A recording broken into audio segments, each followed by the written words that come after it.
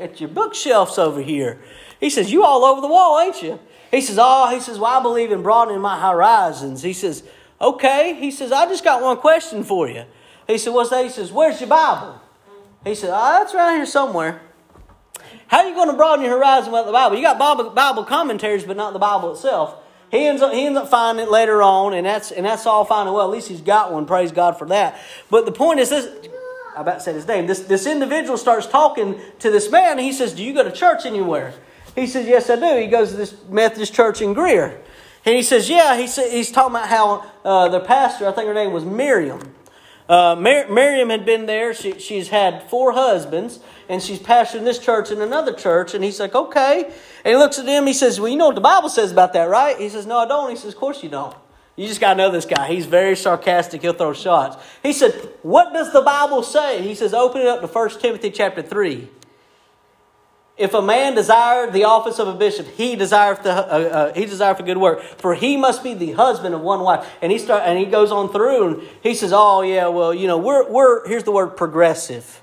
We're progressive. And then now my friend here does not go to a Baptist church, by the way. He doesn't. But he's a Bible believer. This is what he says. He says, so you mean to tell me y'all don't believe the Bible? He says, well, we refer to it sometimes. That's what he said. This is going on right now in Greer, South Carolina, just next to Greenville. Right now. You say, preacher, what's the big ordeal? God's people perish for their lack of knowledge. We forget who we are because we forgot where we came from. And look, I've been wanting to teach on this so long, and I figured that now's a good opportunity as any. I'm not saying that other churches out there don't believe the Bible. I know they do. I've got a friend of mine, a pastor of a Methodist church. I'd have him behind this pulpit because he preaches it straight, amen. He preaches the Word of God with boldness, amen. But I'm here to tell you that we as Baptists, we believe in biblical authority. That is where everything comes down to. What does the Bible have to say about it? Amen. And I'm glad for bylaws. If they're written in the right spirit, they protect and help the church. But that's not the final authority, amen. The final authority is the Bible. Secondly, this morning, I'm going to run out of time, but I won't be able to make it. But I want to show you a few things. Baptist, B-A-P-T-I-S-T. The A in Baptist stands for the autonomy of the local church. Colossians chapter 1, verse 18 says, and he is the head of the body. Praise God for that. You hear that? Hey, Pastor Waters ain't head of the body. Jesus is. He is the head of the body. The church, who is the beginning, the firstborn from the dead, that in all things we might have preeminence. Thank God for Jesus because He's head of the church. Amen. I don't have to go to a pope. I don't have to go to a guy that calls himself Father, looks like Mama. Hey, praise God, I can go to Jesus. Amen.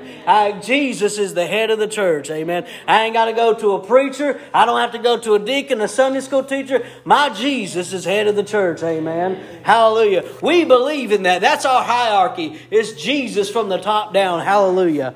And I'm here to tell you, a local church is independent. It's an independent body. It's accountable to the Lord Jesus Christ. You say, who holds them accountable? The Lord Jesus Christ. How does He hold them accountable? By them reading their Bible, teaching their Bible, living their Bible. Jesus is over them all. And look, I'm neither in this camp or that camp on associations and whatnot. I've kind of got problems on both sides of the aisle. But my point is, it don't matter if we're part of an association that keeps us in check or not. The point is, Jesus can keep us in check. Amen. Jesus keeps us in line with the Bible. And whether we're independent Baptist or we're Southern Baptist or whatever, we are all autonomous. Even in the 2000 Baptist Faith and Message that we had to learn and practically memorize at Fruitland, they'll even tell you that we are to live as Christians in a local autonomous New Testament church. That even in the Southern Baptist Convention, every church is accountable to the Lord and not to the convention. Amen. We're accountable. We're independent. We govern ourselves. You know what that means? That means I love our local churches. I'm so glad that I've got to get involved in the Free Will Baptist Church and the Wesleyan Church and the other Baptist Church and the other. I'm glad I've been able to get involved. But hey, praise God, what's going on there does not affect what's happening here. And then what's happening here does not affect what's happening there, amen. And I'm fine with fellowship. I know some Baptist preachers, my goodness, they don't want to fellowship with nobody. And this is what one man said. It was kind of funny. He said, brother, he said, we're so separate that the tadpoles in our pond don't associate with the tadpoles in their pond. I said, well, brother, that's all right, but that ain't no way to be, amen. Hey, we're to have fellowship one with another. But my point is, what's going on and how they run their church, we have no business here. You understand what I'm saying? Amen. Autonomy does not mean isolation. The Bible says be separate, not isolated. Amen. And in a Baptist church, we can have fellowship with other believers, including believers of other denominations. Amen. I want to show you the P in Baptist. Amen. The P in Baptist stands for the priesthood of the believers. Every born-again believer has direct access to the throne of God. Amen. I don't have to come for confession. Oh, no. I can have confession right now at this old-fashioned altar. I ain't got to go talk to no priest. Hey, because I'm a child of God, I have direct access to the throne room of God. Amen. Therefore, because of that, every child of God shares in the priesthood of the believers. And we have the same right as ordained ministers to communicate with God, to interpret Scripture, and to minister in Jesus' name. Amen. Hey, well, I believe in the priesthood of the believers. You say, I don't. Well, this is what 1 Peter chapter 2, verse 5 says. Ye also, that's all of us, as lively stones are built up a spiritual house and holy priesthood. You know what the Bible calls you? A holy priesthood. To offer up spiritual sacrifices acceptable to God by Jesus Christ. What does that mean? That means I can pray when it's just me and God. Amen. I can read my Bible when it's just me and God. Amen. I ain't got to go to some preacher. I ain't got to go to some priest. When it's just me and God, I can talk to Him. Amen. Hey, I might get through this after all. Praise God. Hey, the first T is the two ordinances of the church.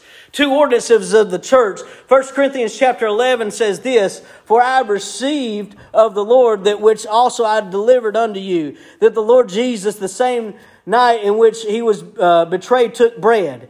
And when He gave thanks, He brake it and said, Take, eat. This is my body which is broken for you. What does He say there? Do this in remembrance of me. Hallelujah. Amen. Hey, that's it. I'm glad it's there because that's Bible.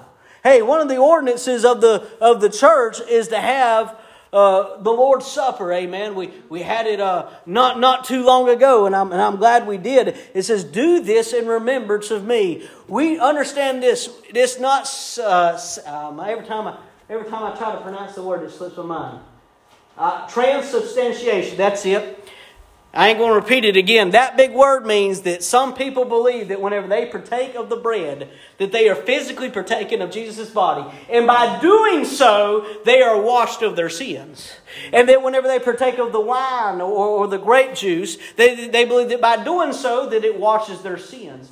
No, my friend, it does not. That's adding works to grace. That's work salvation, friend. It's by grace you are saved through faith, not of works, amen? So we as believers, as Baptists in particular, one of our ordinances is to have the Lord's Supper in remembrance of what the Lord Jesus Christ did. What did He do? His body was broken.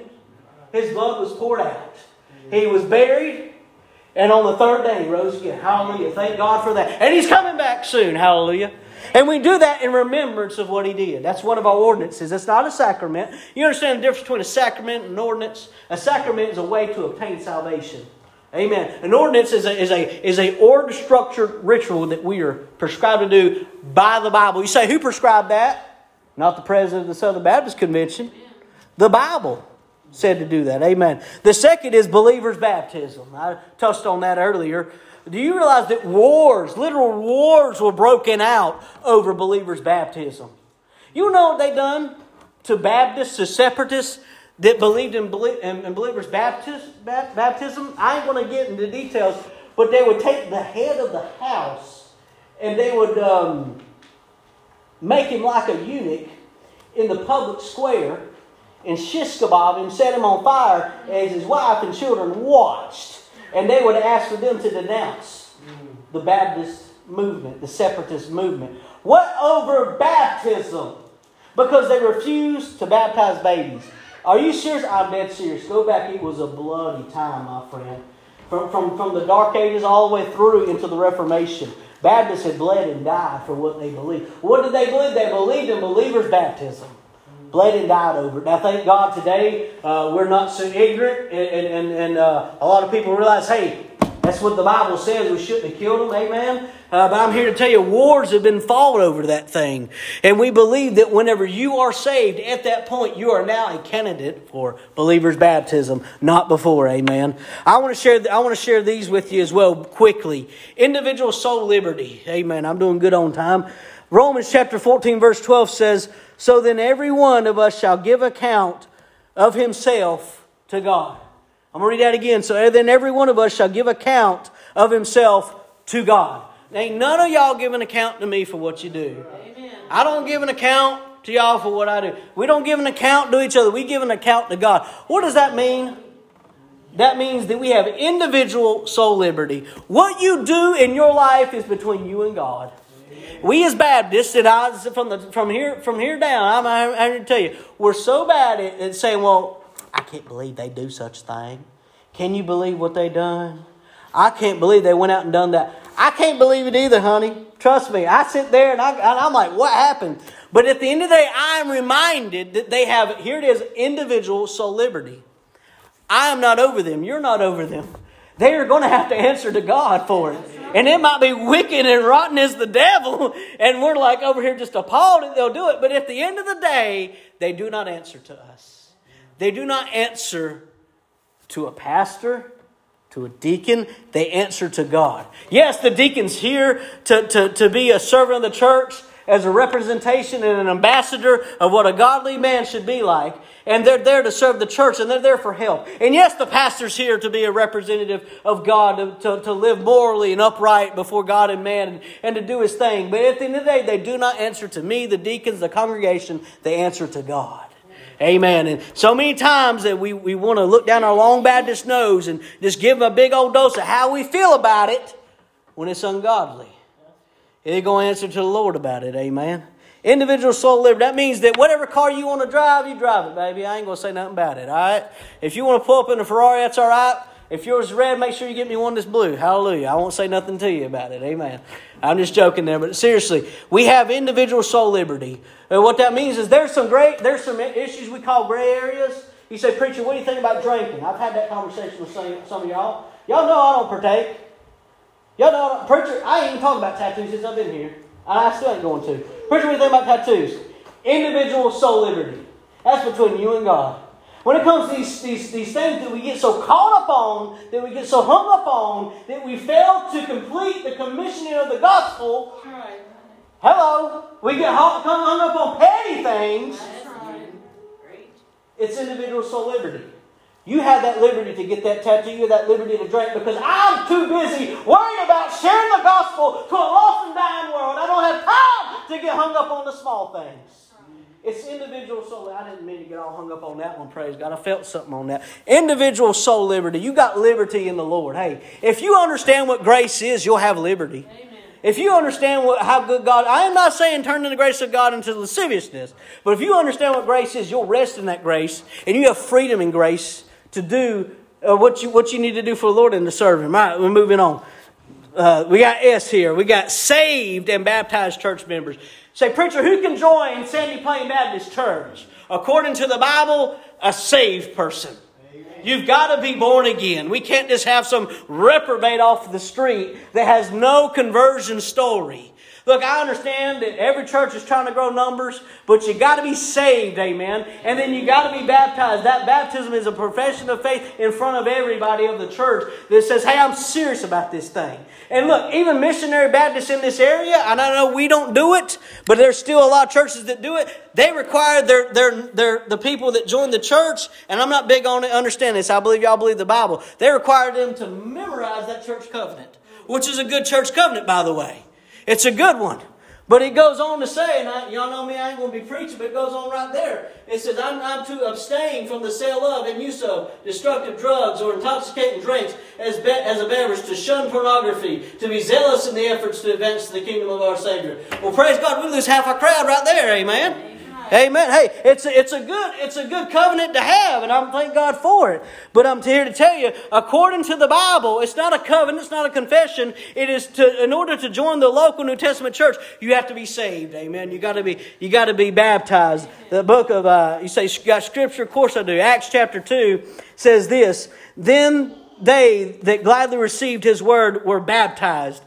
And the same day were added unto them about 3,000 souls. It goes on to say in verse 47, praising God and having favor with all the people. And the Lord added to the church daily such as should be saved.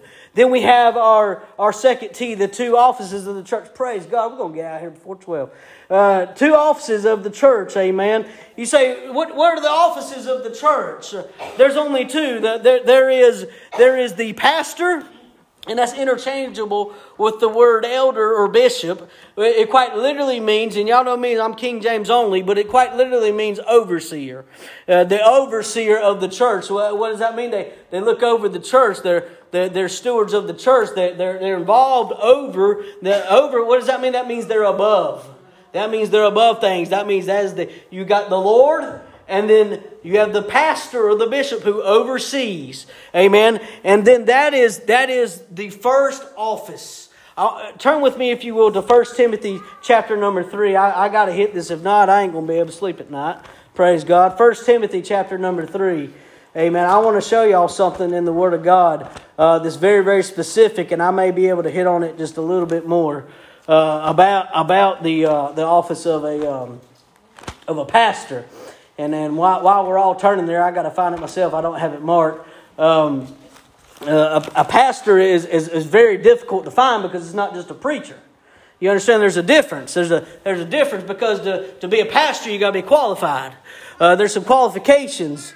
1 Timothy chapter number 3, verse 1 says, "This is a true saying: if a man," I didn't say woman, "if a man desire the office of a bishop, he desire for good work. A bishop then must be blameless."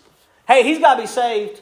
You might be shocked to find out how many pastors are standing behind pulpits right now that is lost as a jaybird.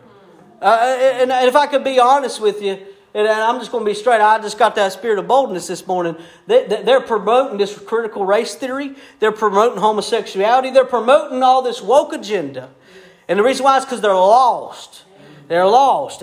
Hey, he must be saved, friend. He's got to be saved. Must be blameless. How can you be count blameless? Well, the blood of Jesus has got to cover you, friend. The husband of one wife. There's so many ways to slice that up. Whenever you look at me, I've only been married to one woman for one lifetime. She's only been married to one man for one lifetime. And there are people, even today, that whenever they look for a pastor, not only are they worried about the pastor being a one-woman man, they say, well, what about your wife? And now that's extra biblical. Ain't nowhere in the scripture is it in there. It's extra biblical. But they got such strong standards, they only want the wife to be a one-man woman as well. That's not in the Bible. But the Bible says the husband of one wife, vigilant, sober, of good behavior, given to hospitality, apt to teach, not given to wine. He does no wine. What does not given mean? Don't partake.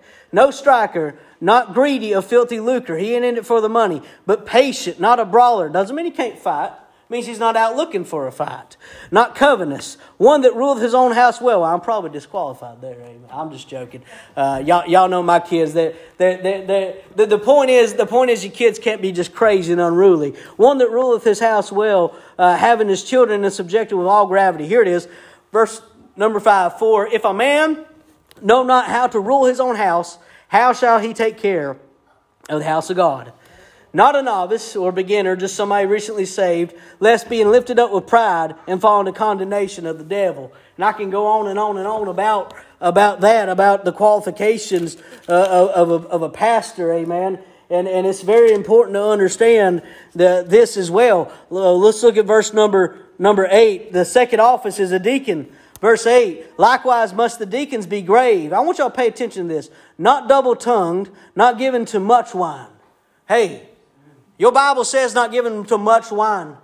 That deacon can drink, but praise God, I know some deacons in here that have told me that they'd rather not because they realize this is a stumbling block. And I thank God because they have that individual soul liberty to choose so. Hey, isn't that wonderful when you choose to serve the Lord, not because you have to, you willingly choose to serve the Lord? Thank God for our deacons. Hallelujah. Thank God for them. Not given to much wine, not greedy of filthy lucre, holding the mystery of faith in pure consciousness, and let them also first be proved. That means we got to test them, see if they really who they say they are. Then let them use the office of a deacon. It's an office, being found blameless. Now this is interesting here. I want you to focus on verse number 11. It does not give a qualification for a pastor's wife, which I found interesting. But verse 11, it says this, even so must their wives be grave. Now there's qualifications for deacons' wives. It's not an office, but it's a qualification for her. Not slanderous, sober, faithful in all things. Let the deacons be the husbands of one wife, ruling their children and their own house as well. For they that have used the office of a deacon purchase them to themselves a good degree and great boldness in the faith which is in Christ Jesus. These things write unto thee, hoping to come unto thee shortly. So those are the two offices of the church. You know what that means? Ain't no office of apostle. You ever heard of apostle such and such? Let me tell you this. That's heretical. You understand what it is to be an apostle? You have to be an eyewitness or had to have had a one-on-one encounter with the Lord Jesus Christ. All the apostles are dead. Amen. I don't care if they got bloodline to them or they think they do. Amen. Amen. There are no apostles today. I don't care what their name says on the flyer. There's only two offices of the church these days. Last S, and we're closing. Praise God. Y'all been very faithful. Amen. I want to show y'all this one. If you're an American, if you're a patriot, you're going to like this one. The last S in the Baptist is separation of church and state. You got scripture for that? Absolutely. Romans chapter 13, verse 1 says this, let every soul be subject unto higher powers, for there is no power but of God. The powers that be are ordained of God. You say Sleepy Joe Biden's ordained of God? He is. God put him in there. I think he put it in there because he knows America needs a laugh.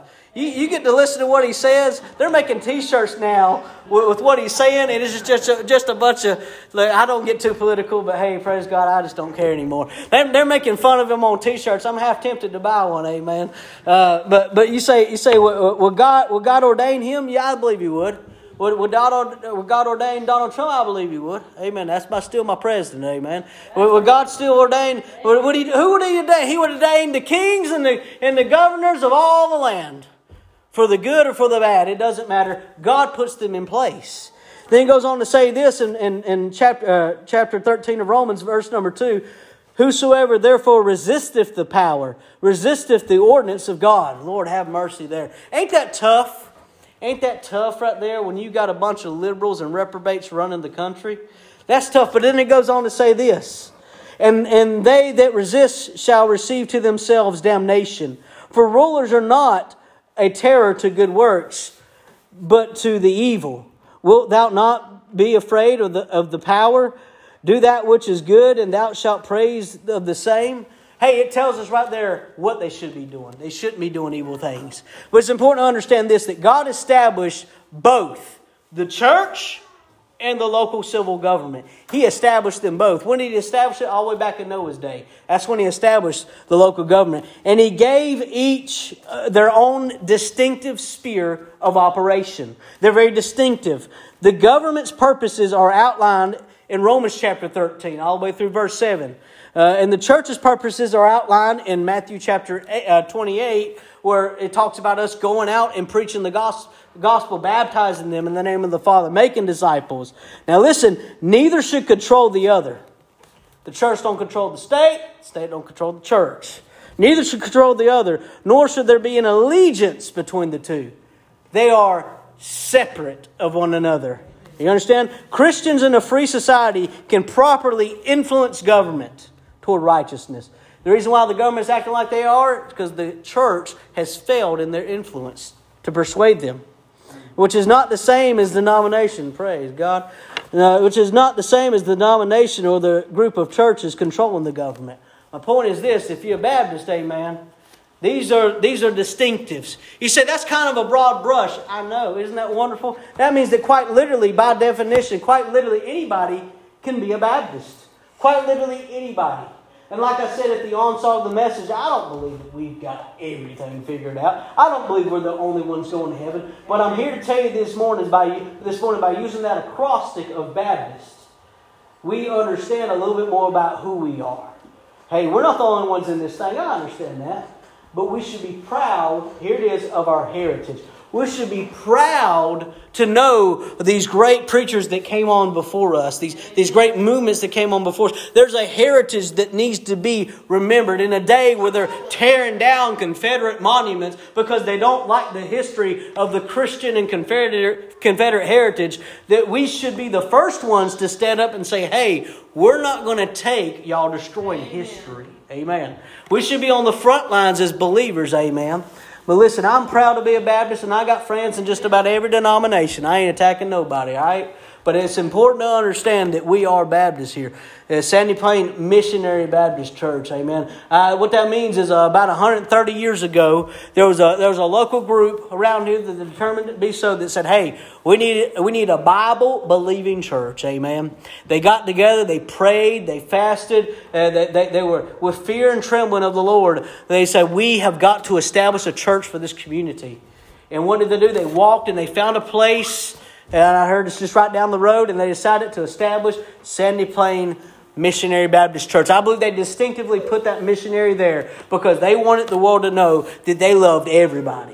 That they wanted to share the gospel with everybody. It wasn't just inclusive. It wasn't just for the people on the pews. They wanted to share the love of Jesus with everybody. No matter the race, creed, religion. They wanted to share it. But then they were not afraid to have Baptist on the sign. Amen. They were not afraid to say, hey, we believe the acronym, if you will. This is what we believe. This is how we do things. And it's all governed by the Bible. And it is all given by the Lord Jesus Christ to the local New Testament church.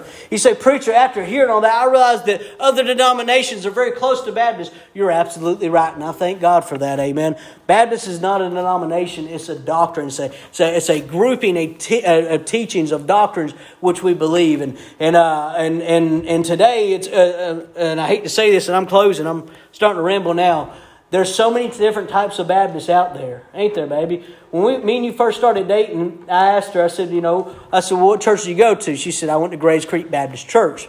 I said, are y'all Southern Baptist or Independent Baptist? Because I was at an Independent Baptist church. She said, what's the difference? I said, oh, baby, there's a lot of differences. And then I said, there's about 10, at the time, there's about 10 different types of Baptists. There's more today. But the point is, if you're truly a Bible-believing Baptist, that's the distinctive I'm putting on there, Bible-believing Baptist, you're going to find yourself in a church that's very similar to Sandy Plain Baptist Church. Amen. Amen. And thank God for our heritage here. When we have Founders Day, amen, the man of God gets up here and preaches the Word of God. Remember where we come from. And remember that by knowing where we come from, we're going to know where we're going. All right. Sister, if you come, I'd like to close this thing out.